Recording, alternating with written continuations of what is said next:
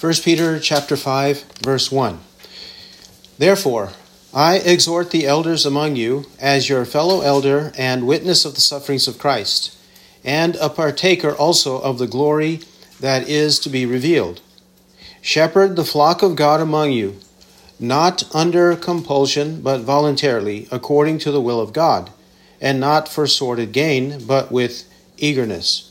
Nor yet as lording it over those allotted to your charge, but proving to be examples to the flock. And when the chief shepherd appears, you will receive the unfading crown of glory. You younger men, likewise, be subject to your elders, and all of you clothe yourselves with humility toward one another. For God is opposed to the proud, but gives grace to the humble. Humble yourselves, therefore, under the mighty hand of God, that he may exalt you at the proper time, casting all your anxiety upon him, because he cares for you. Be of sober spirit. Be on the alert. Your adversary, the devil, prowls about like a roaring lion, seeking someone to devour. But resist him, firm in your faith, knowing that the same experiences of suffering are being accomplished by your brethren who are in the world. And after you have suffered for a little while, the God of all grace, who called you to his eternal glory in Christ, will himself perfect, confirm, strengthen, and establish you. To him be dominion forever and ever. Amen. Through Silvanus, our faithful brother, for so I regard him, I have written to you briefly, exhorting and testifying that this is the true grace of God. Stand firm in it.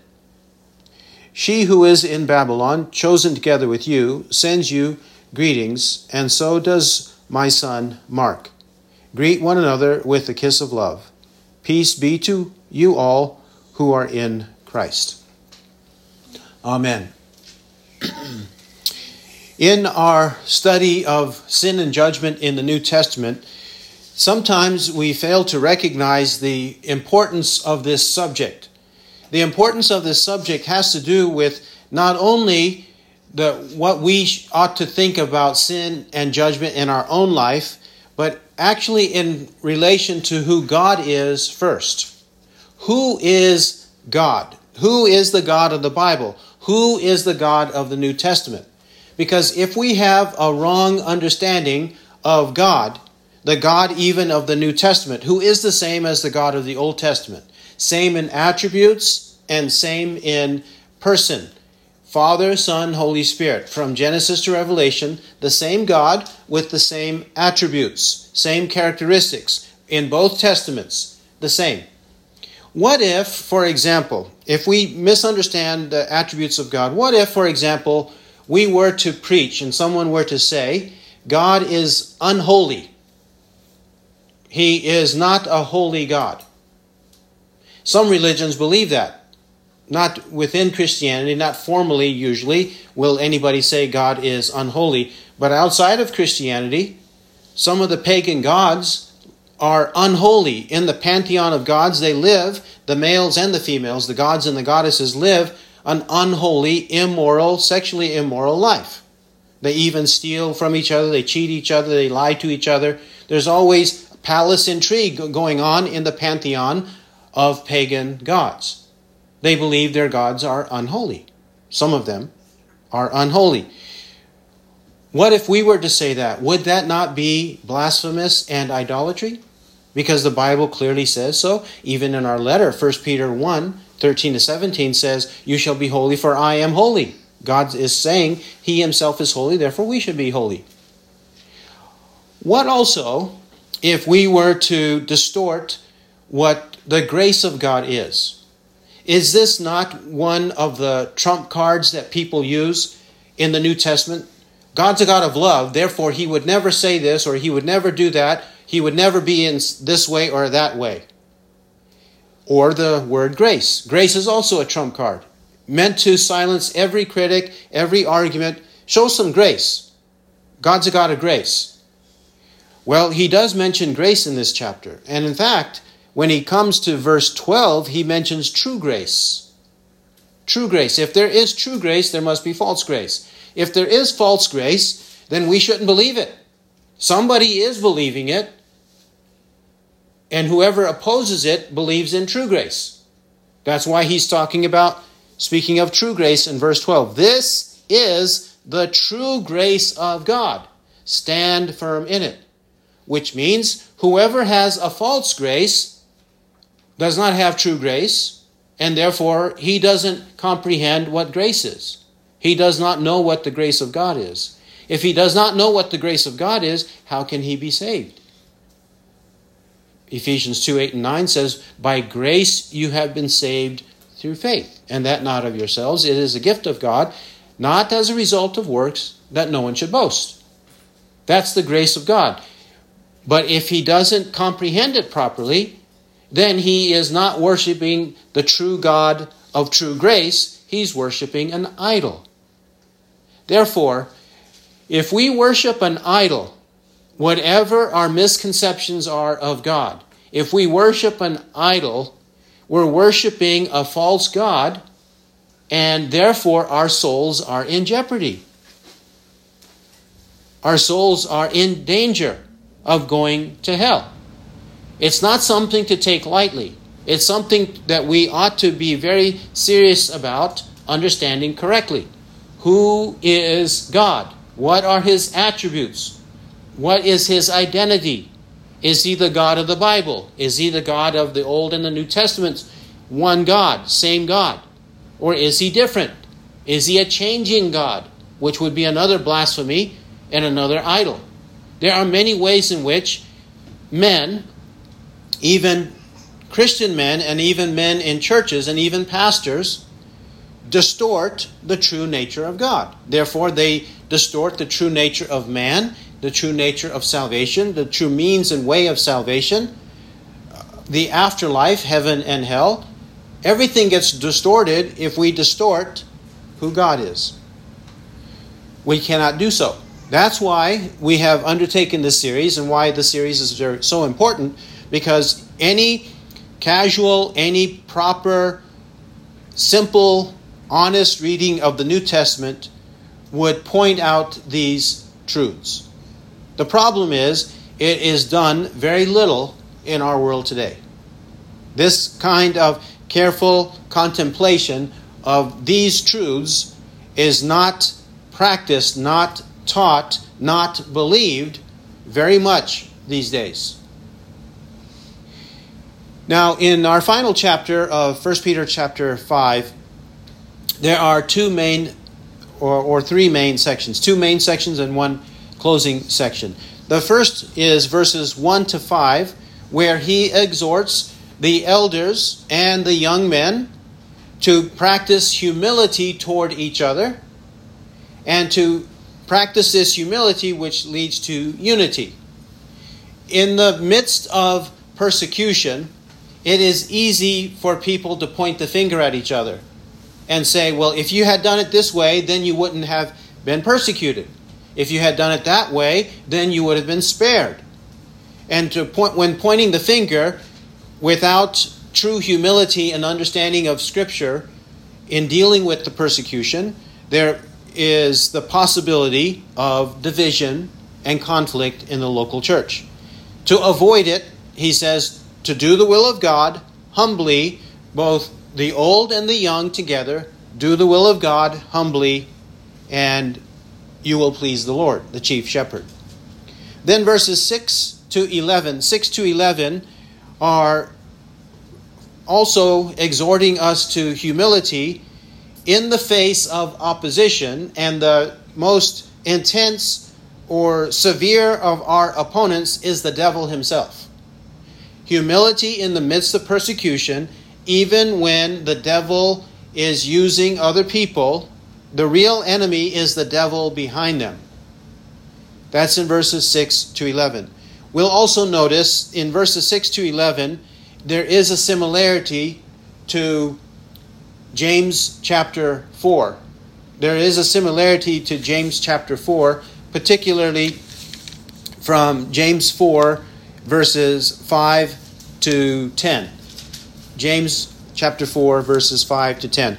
Many similar words, similar phrases, similar exhortations, similar warnings are presented. Then the final part is verses 12 to 14, his conclusion and his farewell to the saints. Verse 1. Therefore I exhort the elders among you as your fellow elder and witness of the sufferings of Christ, and a partaker also of the glory that is to be revealed. He first, before he exhorts or tells us the content of his exhortation, which is in verses 2 and following, he says, shepherd the flock of God. Before that, he has an introduction as to his authority before saying so.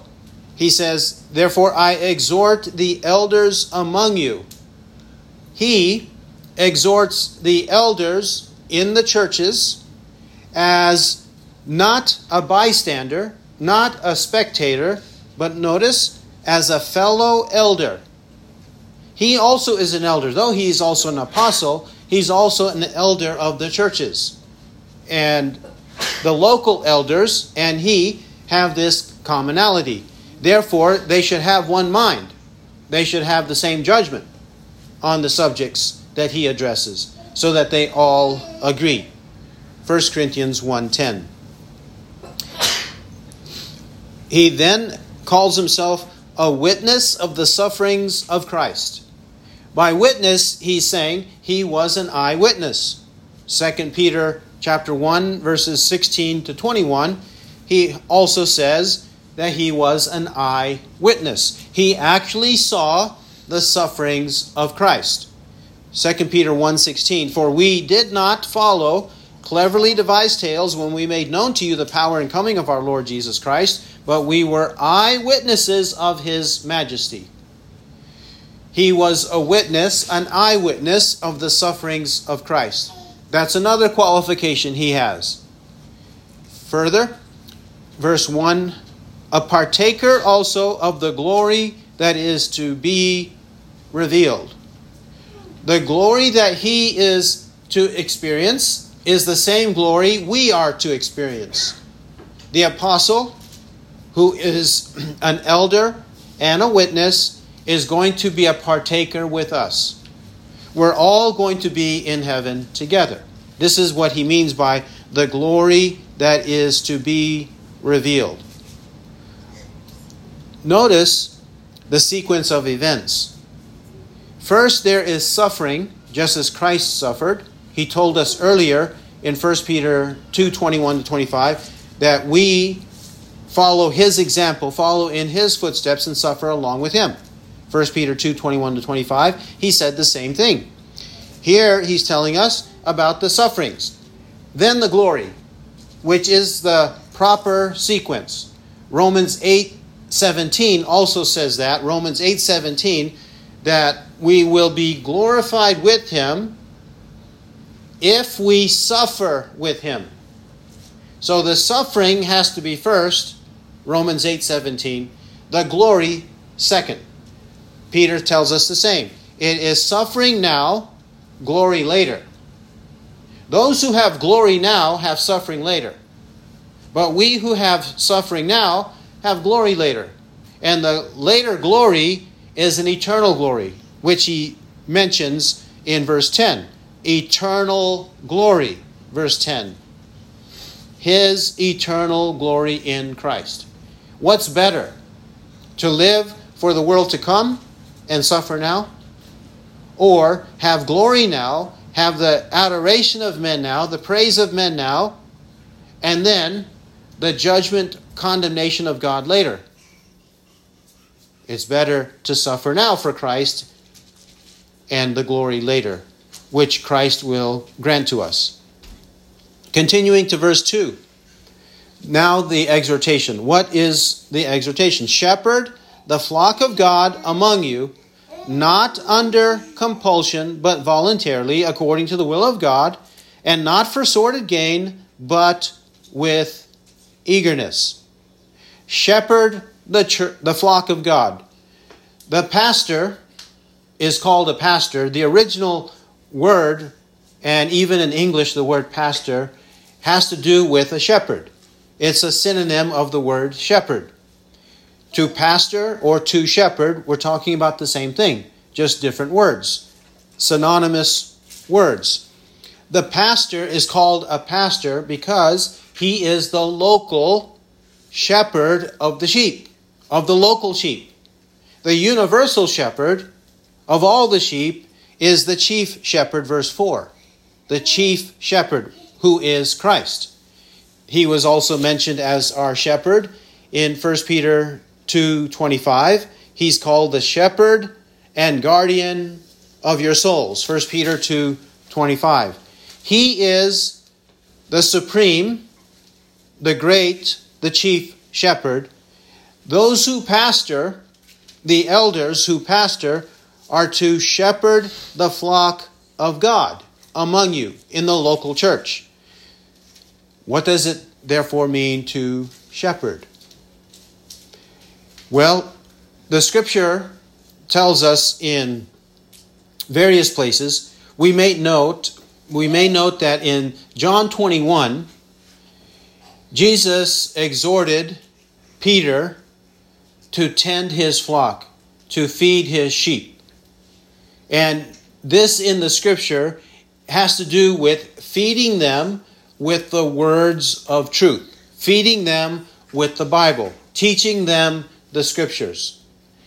Teaching them the scriptures, which is assuming that they are also modeling it, as it says in verse 3, examples to the flock.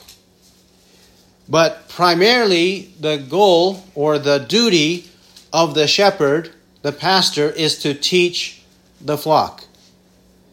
Teach them. He must be able both to exhort in sound doctrine and refute those who contradict. Exhort in sound doctrine and refute those who contradict. Titus 1:9. He must be able to teach. 1 Timothy 3:2. Able to teach. If we look at the list of the qualifications in 1 Timothy 3, Titus 1, we will note that most of the qualities are character qualities. The one basic functional duty, functional quality, is teaching. Or we might say exhorting in sound doctrine and refuting those who contradict. That's his ministry. That's the goal, to shepherd the flock of God among you like that. Pastors who do not do this are not properly feeding their sheep. They're actually exploiting their sheep. That's why he mentions in the same verse, not for sordid gain. Not for sordid gain. Well, what would sordid gain be? If the pastor is functioning like a hireling. If the pastor is functioning like someone who is just a placeholder, or even a puppet of the rich men who are the puppeteers in the local church. The rich, influential men who are the puppeteers in the local church. He should not be a puppet of the rich, and he should not be derelict in his duty of teaching the word. If he has lots of sugar and cotton candy, if that's what he is preaching, and that is the diet of the people, they are not going to be fed properly. He would be showing himself to be in the ministry for sordid gain. Because if you feed the people like that, the wrong way, then the church will grow by leaps and bounds. 10 today, 20 next day, 50 next month, and then within a year you have 100 to 200 people. And then it balloons from there. This is the way the average pastor or church planter, this is the way they want the church to grow. That fast. But are those people really being fed the word of Christ? Or are they being fed the words of men? So who is really shepherding the flock of God? We also note that it's the flock of God according to the will of God. Verse 2, flock of God, will of God. The flock is not ultimately the local pastors. He shouldn't be boasting about, look at my church, look at my people, look what I did. He would be then like Nebuchadnezzar, Daniel chapter 4, or the harlot in Hosea chapter 2. Me, myself, mine, I. No, it is God's flock according to God's will. The glory goes to Him, not to the man. The pastor who is seeking a petty kingdom in his locality is in the ministry for sordid gain. He doesn't have a voluntary and an eager attitude toward feeding the flock of God. A voluntary and eager attitude. It says voluntarily with eagerness. That's the way it should be. Why would he not love to explain the truth to the people? Why would he not love answering their questions? Why would he be ill-equipped to do so? Why would he be in the ministry and ill-equipped to do those things? He shouldn't be in the ministry. He should have, over the years, been studying the truth with such an eagerness to proclaim it and explain it to the people that he's happy to talk about the things of God. He should have the attitude of Christ in Luke 2. When Christ was only 12 years old, he spent hours and hours and hours in the temple with the rabbis, with the teachers, discussing the things of God with them. That should be the way the man of God is. Not doing his 1 hour duty on the Lord's Day and then disappearing, exit stage left. That's the way they are. And many mega pastors are that way. They show up right on time and they depart right on time. Or they'll show up right before their sermon. Right before their sermon, they'll show up. That's a fraud. He's in it for sordid gain. Okay, the true ministry, that's in verse 2, and the true attitude toward the ministry. Then, verse 3, some humility. Nor yet as lording it over those allotted to your charge, but proving to be examples to the flock. Lording it over or domineering the flock.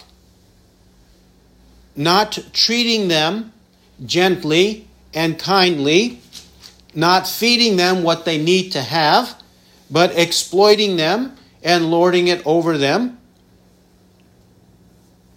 There are many times when the people of the church will walk up to the pastor and say, Pastor, I've been reading the Bible and I have this question. They say, well, I'm busy right now. I can't answer it. Or just believe. Just believe. You just need to believe. Have faith. And then he walks away. Well, what's he doing? In a sense, he's lording it over them because he's telling them, just do it, just believe, just forget it. Don't be curious about the Word of God. Just go on your way. But wouldn't a kind and gentle pastor be explaining it to them? What about withholding the food from the sheep? If he withholds the food from the sheep, aren't the sheep going to be forced to go here and there and be very hungry all the time? They're being forced to go here and there because the shepherd is stronger than the sheep. So they have to do whatever the shepherd says, yet they're starving. They're hungry. No, instead he should be an example to the flock. An example to the flock. The pastor himself or the elder himself should be this example. In 1 Timothy 4:16, the apostle says, pay close, 1 Timothy 4:16, pay close attention to yourself and to your teaching. Persevere in these things. For as you do so, you will ensure salvation, both for yourself and for those who hear you. When he is paying close attention to himself and his teaching, he is ensuring his own salvation and the salvation of his hearers. That's how he's leading by example. When Ezra 7:10, Ezra the scribe and priest, when he was teaching the people, what did Ezra do to lead by example? Ezra 7:10, for Ezra set his heart to seek the law of the Lord and to practice it, and to teach his statutes and ordinances in Israel. First he studied, he sought the law of the Lord, he practiced it himself, and then he taught Israel to do the same. So they would have seen as a precursor the way he studied, what he knew, how he lived, and sought to emulate him when he taught them to do the same. That's the way it should be with the local pastor. Verse 4. And when the chief shepherd appears, you will receive the unfading crown of glory. The chief shepherd is obviously Christ. All of the local shepherds or pastors or elders are under shepherds. They are under him and under his authority. But when he appears, and what does Peter mean by this appearance? He's talking about the return of Christ. He mentions it in chapter 1 and throughout the letter, but right here as well.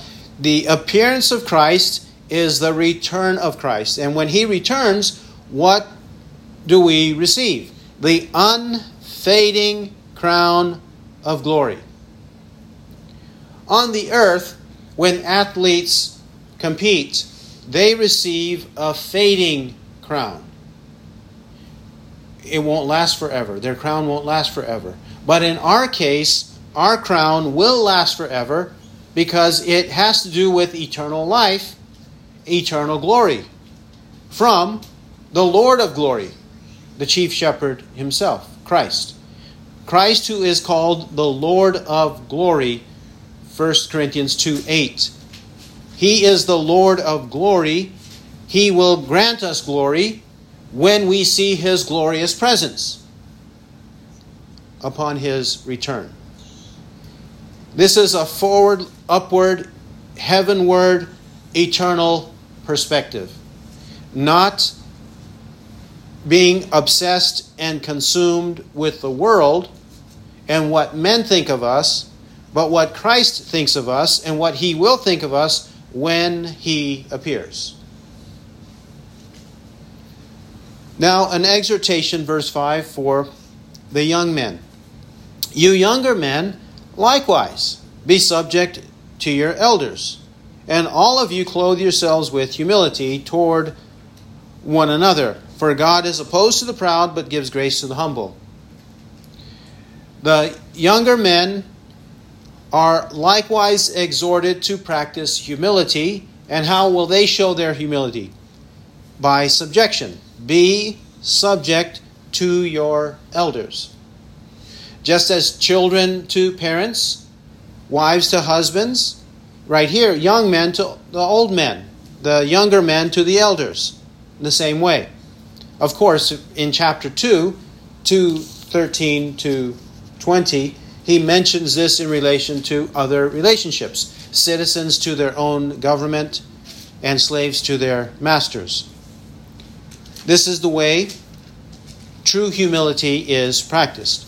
Being subject to those who are of a higher authority than oneself. And all should be clothed with this humility toward one another. Humility is not just for a few. It is for everyone to practice. Why? He gives a reason why. Why is humility to be practiced by everyone? For God is opposed to the proud, but gives grace to the humble. Do we want the grace of God? Do we want more of the grace of God? Then we have to be humble. If we want God to oppose us, to reject us, to condemn us, then persist in pride. Whoever's thinking clearly would not want to persist in pride, but humble himself before the Lord. The last part of verse 5 is quoting Proverbs 3:34. Proverbs 3:34. God is opposed to the proud, but gives grace to the humble. Continuing with humility, verse 6. Humble yourselves, therefore, under the mighty hand of God, that he may exalt you at the proper time. Humility under the mighty hand of God must be now. Glory is later, as he says here in verse 6, exaltation. He may exalt you at the proper time.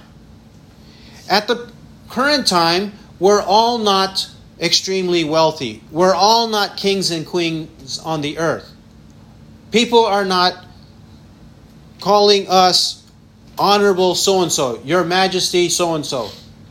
We don't have those kinds of greetings or commendations. We don't have that. We have humility. But in the spiritual world, this is all the more true of all of us, that in the spiritual world, just as we are lowly in this life physically, we ought to be lowly in this life spiritually. Because the time of exaltation is later. We become kings later. We're not right now. But later we will rule and reign with Christ forever. Not now. Meantime, he says in verse 7, casting all your anxiety upon him because he cares for you. This is Psalm 55:22. Verse 7 is from Psalm 55, verse 22. 55:22. Meantime, between our conversion and the time of glory, the time we see Christ, how should we deal with the trials of life, the difficulties of life? He says, casting all your anxiety upon him because he cares for you. Casting all your anxiety upon him is in accordance with humility. If we are not casting all our anxiety upon him, then we are being proud. Is that not what he's saying in verses 6 and 7? Verse 7 completes the sentence. Humble yourselves, therefore, under the mighty hand of God, that he may exalt you at the proper time. Along with that exhortation is casting all your anxiety upon him. If we do not cast all our anxiety upon him, are we not being proud? Are we not seeking current exaltation? When he says, at the proper time we'll have exaltation, but not right now. Right now we have sufferings, persecutions, afflictions, anxieties. So all anxiety cast on him because he cares for you. If we humble ourselves and cast our anxiety upon him, we believe he cares for us. If we do not cast our anxiety upon him, we don't believe he cares for us. Is that not the plain and simple way to understand the passage? If we're not casting our anxiety on the Lord, then we don't believe the Lord cares for us. He'll take care of it. And we cannot stay in a state of unbelief and pride. Verse 8, be of sober spirit. Be on the alert. A sober spirit. The opposite of soberness is drunkenness. When we are drunk, then we don't know what's going on around us. We are unalert. He told us in chapter 4, verse 7, the same. Chapter 4, verse 7. The end of all things is at hand, therefore be of sound judgment and sober spirit for the purpose of prayer. Sober spirit. Chapter 1 and verse 13. 1 Peter 1:13. Therefore gird your minds for action. Keep sober in spirit. Fix your hope completely on the grace to be brought to you at the revelation of Jesus Christ. If we are sober, then we are able to be on the alert. Those who are unsober or drunk, intoxicated, cannot be on the alert. They'll be sleepy. They'll be crazy in their thinking and in their words and actions. They won't be on the alert. We're to be on the alert. Jesus said this many, many times for us to be on the alert. Matthew chapter 24. Matthew chapter 24.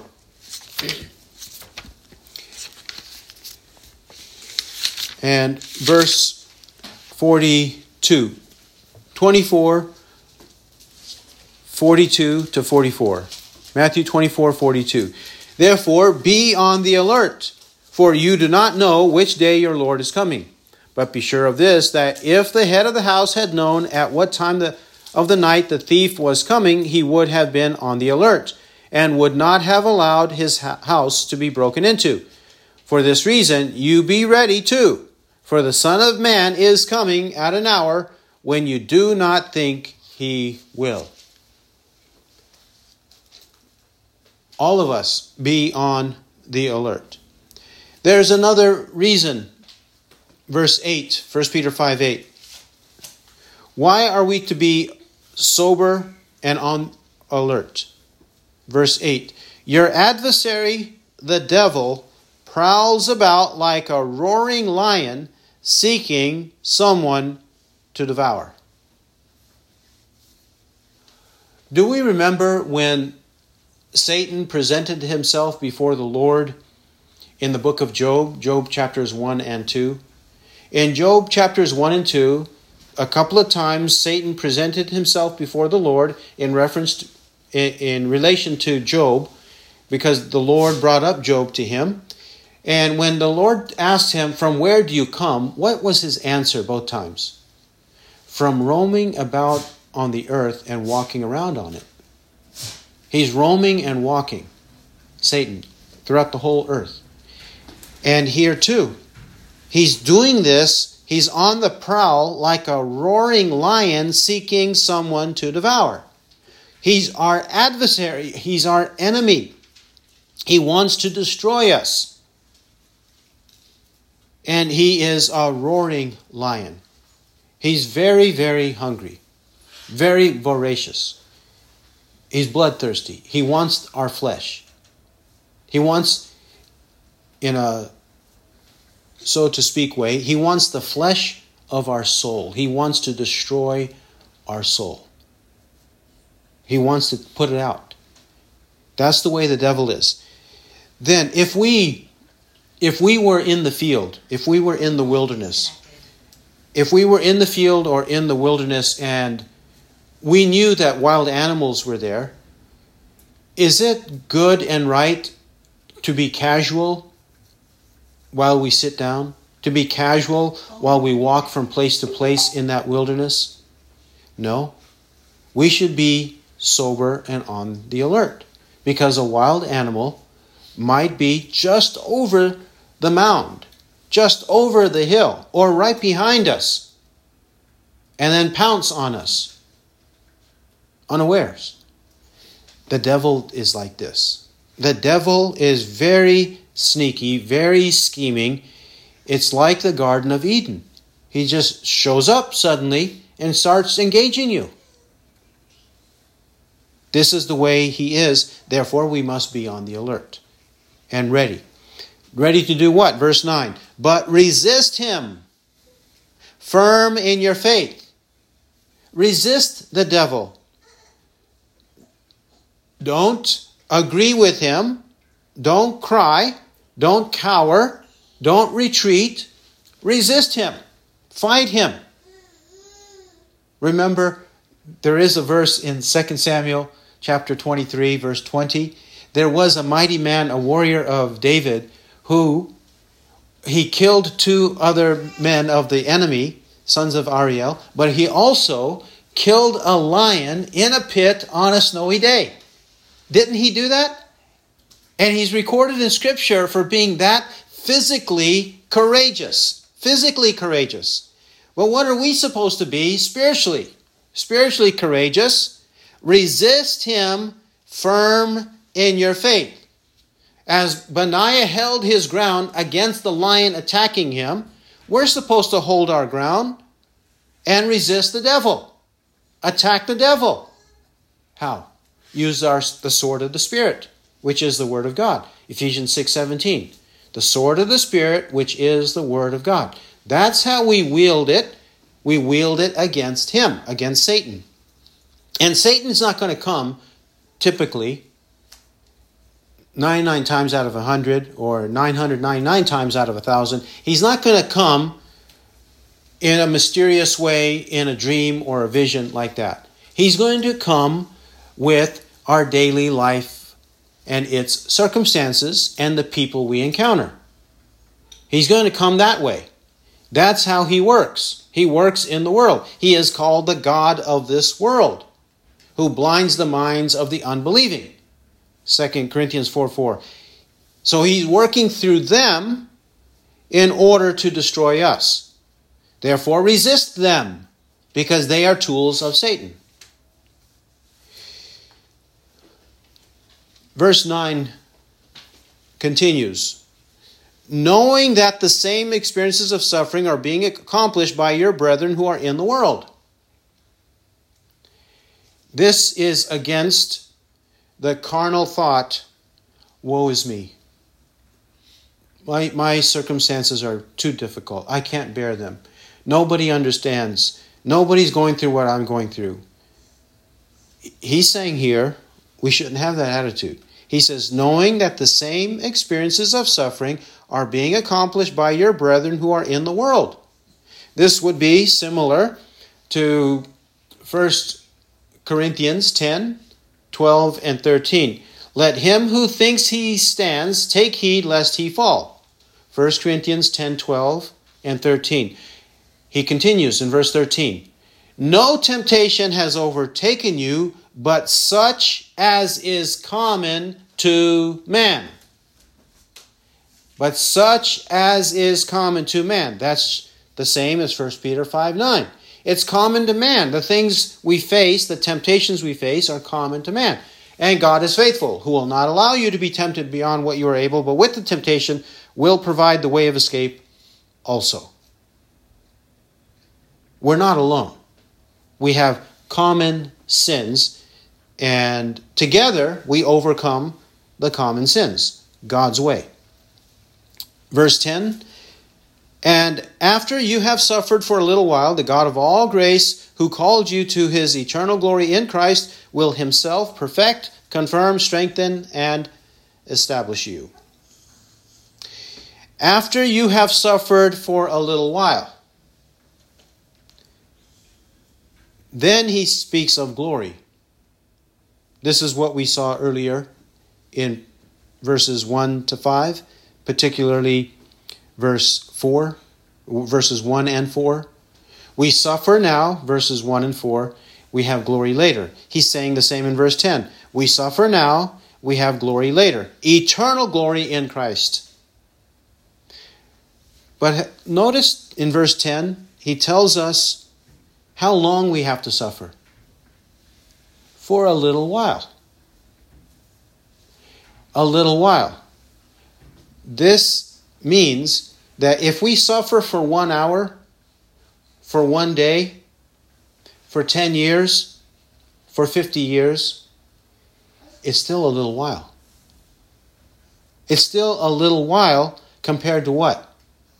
Eternity. Because he compares it to eternity. Because he says, to his eternal glory in Christ. It's just a little while now. It's better to suffer for 10, 25, 50 years right now, 100 years right now, however long we live. It's better to suffer now than to suffer for eternity. Infinity. Can't even imagine that. But who is with us? Meantime, he says in 10, the God of all grace. The God of all grace is with us. The God of all grace has endowed grace to us, therefore our conversion, therefore our justification, therefore our faith, therefore our repentance, therefore our conformity to Christ, therefore power to conform to Christ. Therefore we are equipped by the Spirit of Christ and Word of Christ to conform to the image of Christ, because the God of all grace is on our side. Who called you to his eternal glory in Christ. Which calling is in verse 10? Is this the general call to preach the Bible? Or is it the special, internal, specific, effective call? It's the effective call. It's the internal call. Because he says, he called you to his eternal glory in Christ. That means effectively, definitely, it's happening. It will happen. Will himself perfect, confirm, strengthen, and establish you. God is the source of our perfection, our confirmation, our strength, and our establishment. God is the source. Not ourselves, but God himself. Working in us in his mighty way. That's why verse 11 says, to him be dominion forever and ever. Amen. The dominion, the kingdom, belongs to him forever because he's the one building the kingdom. We are participants in it, but we are not the craftsmen building the building, the ultimate ones. We're not the masons or the craftsmen building the building. He is, and the kingdom. He is the king. We are participants, his helpers. Which lasts how long? Forever and ever. That's much better than an earthly kingdom. Verse 12, the conclusion and farewell, 12 to 14. Through Silvanus, our faithful brother, for so I regard him, I have written to you briefly, exhorting and testifying that this is the true grace of God. Stand firm in it. This Silvanus is the Silvanus of the letters of Paul, such as in 1st and 2nd Thessalonians. At the beginning of those letters, in the first verse, he mentions himself, Silvanus, and Timothy, writing to the Thessalonians, because this Silvanus had visited these places. He also was here a companion, a missionary companion, and assistant to the Apostle Peter. In the book of Acts, the shortened form of this name, Silvanus, is the name Silas, as we pronounce it. Silas in the book of Acts is the Silvanus in these letters of Thessalonians and Peter. It's the same faithful brother. He says in verse 12, for so our faithful brother, for so I regard him.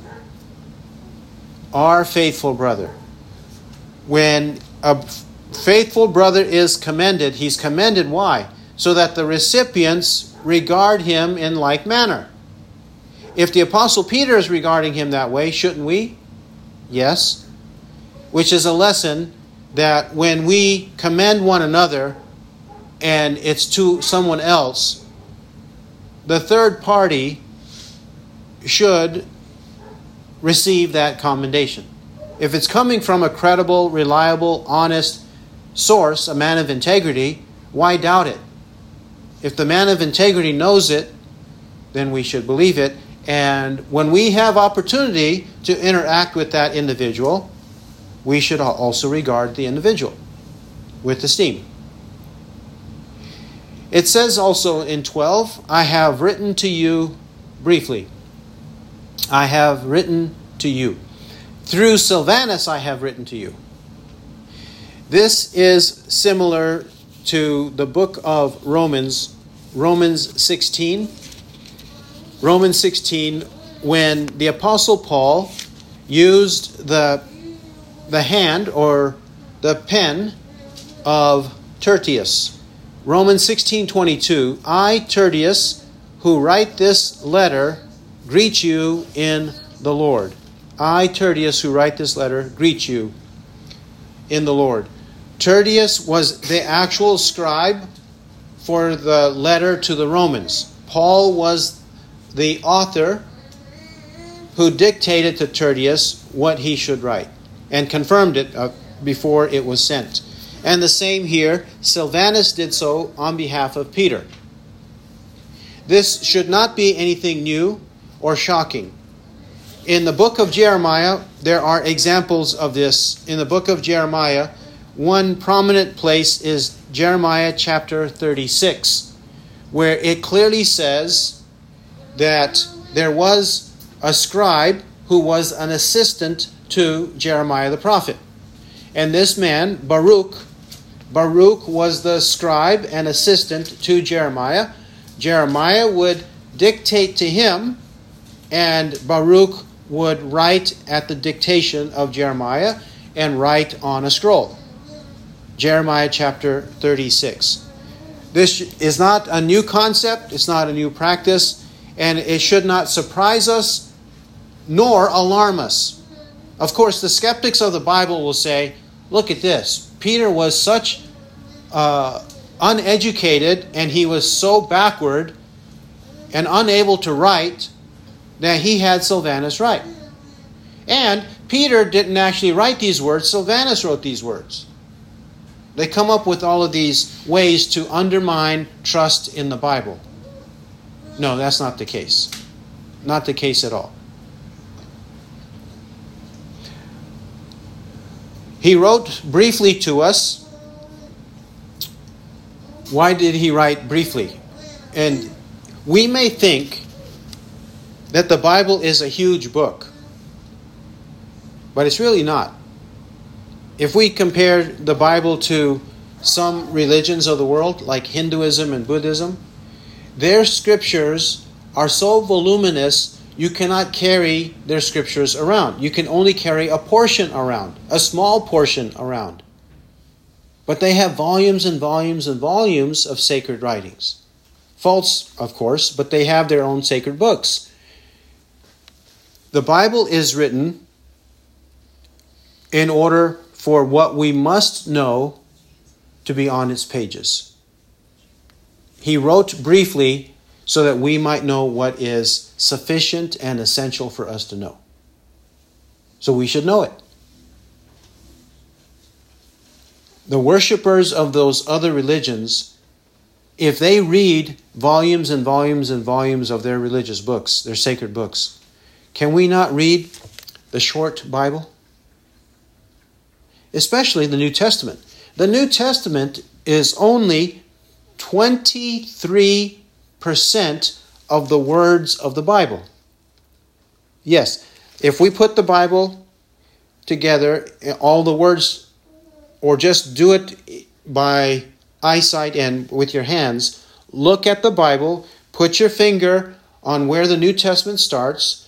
The New Testament is not even 1/4 of the Bible.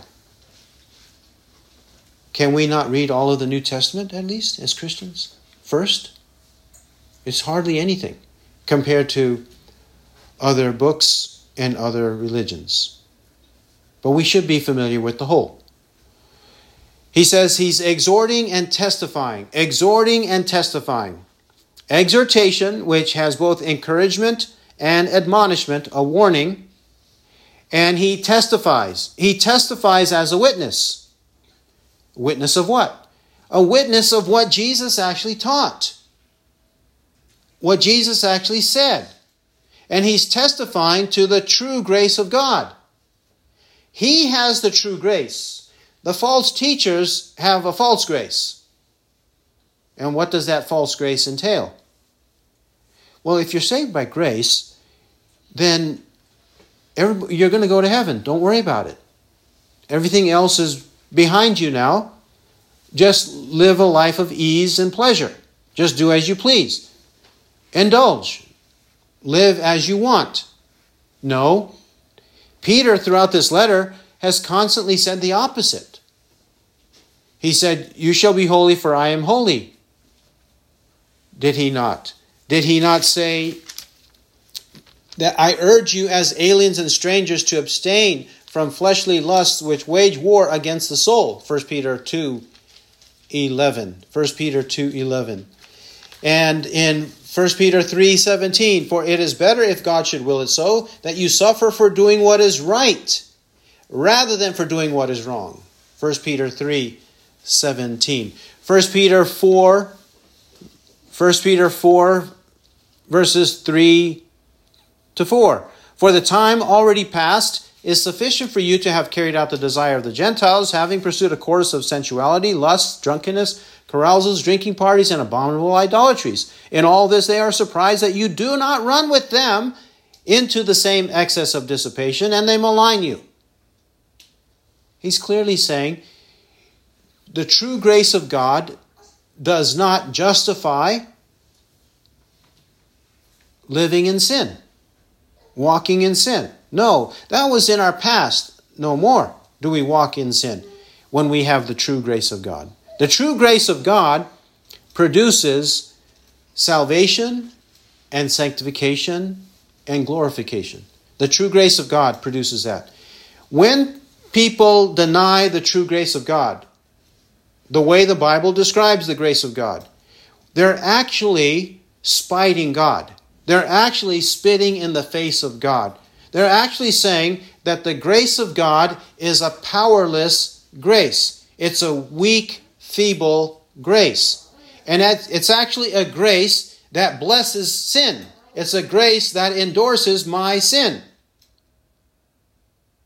which would be an abomination, which would mean they're worshiping an idol, not the true God. Today's idol, actually not just today, in Exodus 32, today's idol, golden calf, today's golden calf is worshiping around the golden calf of false grace. The golden calf of false grace.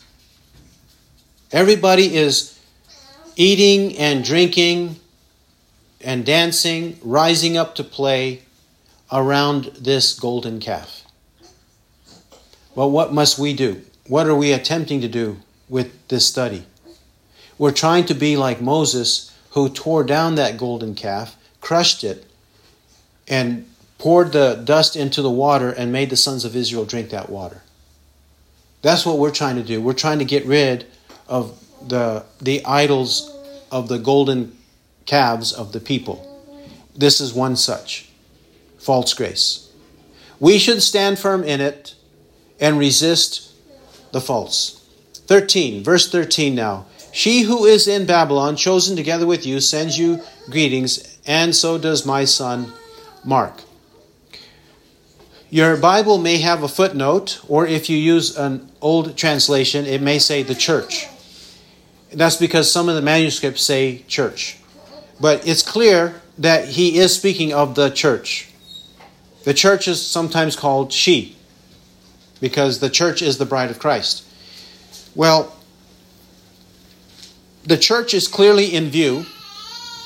Those who were with the church where Peter was send greetings to all these other Christians in these other locations. Remember, 1 Peter 1:1 mention other places in Europe. Pontus, Galatia, Cappadocia, Asia, meaning West Asia, Asia Minor in modern Turkey, and Bithynia. In these places, that's where he's writing, or to whom he's writing. but he himself is in Babylon. Now, is Babylon the literal Babylon or figurative Babylon? Is it literal Babylon, which would be actually farther east of West Asia, farther east of the land of Israel, which would be in southern Mesopotamia, in modern southern Iraq? Is that where he was, preaching there and establishing and building up the church there? Was he there literally, or was he in Rome figuratively? Because it has been interpreted, such as in the book of Revelation, that Rome, the city of Rome, is called Babylon, or Babylon the Great, the Babylon the Great harlot. That's what Rome is called.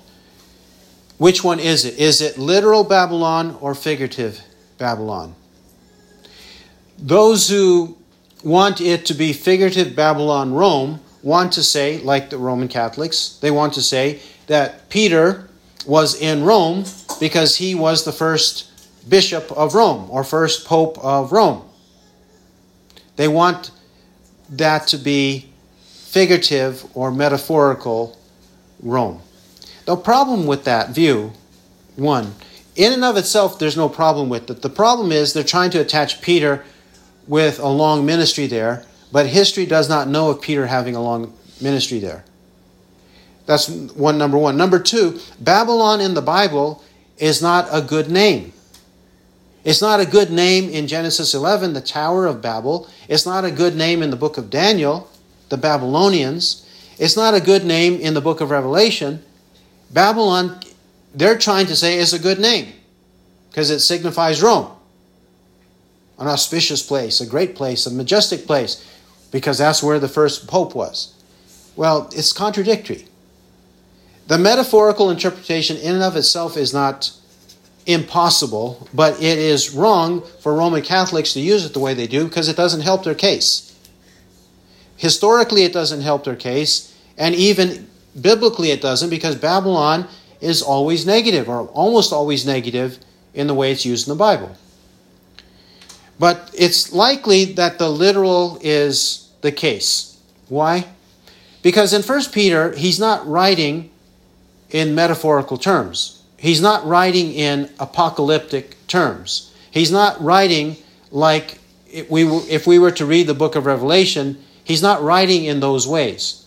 Or if we were to read the book of Zechariah, much of the book of Zechariah, or the last half of the book of Daniel, he's not writing like that. He's writing in straightforward terminology. Yes, he does have some figures of speech, but he's not writing in apocalyptic, mysterious ways like these other books just mentioned. Therefore, if we read it straightforwardly, we take it to be literal Babylon. And in history, from the time of the Babylonian exile, and after that, for centuries, there was a very strong and pure contingent of Jews and Judaism in Babylon because of the Babylonian captivity in 586 BC. Because of that, there was this strong presence of Jews and Jewish religion and Jewish scriptures and Jewish commentaries in Babylon. In fact, one of the extra biblical commentaries and explanations of the Bible and Jewish life is called the Babylonian Talmud. The Babylonian Talmud. And that one is more revered than another one called the Palestinian Talmud. Palestinian meaning made in the land of Israel. The one from Babylon had more authority than the one in Palestine. More authority and more respect. So Peter would have gone as a missionary to Babylon to convert the Jews there and the church. So the church there is greeting the church in the rest of the areas where Peter's letter is received. Okay, the church greets, and also he says, my son Mark. Mark is mentioned in Acts 12, verse 12. This is John, who was also called Mark. Probably that name was adopted for two reasons. One, Mark is a Roman and Greek name, and it would have been more known as he went from place to place. It would have been easier to identify as Mark. But also in the New Testament, we have John the Baptist, we have John the Apostle, and another John may confuse readers. So for these reasons, perhaps he's known as Mark. He's also my son. It is known, as it is right here, also in Acts chapter 12, he is with Peter, Acts 12:12, he's with Peter. And outside of the Bible, he was known to be a disciple of Peter, a son of Peter in the spiritual sense. Also, the book of Mark, outside of Scripture, the book of Mark, the Gospel of Mark. The book of Mark was written by Mark, but with the close supervision of the Apostle Peter. Mark wrote it, but it had Peter's background. He knew some of those things that happened there in the book of Mark because Peter himself was the eyewitness and Mark was the author of the book. The book of Mark has the authority of Peter behind it. Greet one another with a kiss of love. Peace be to you all who are in Christ Jesus. May we do so and have true humility and unity as we together strive to overcome sin and anticipate the return of Christ. He who has ears to hear, let him hear what the Spirit says. Amen.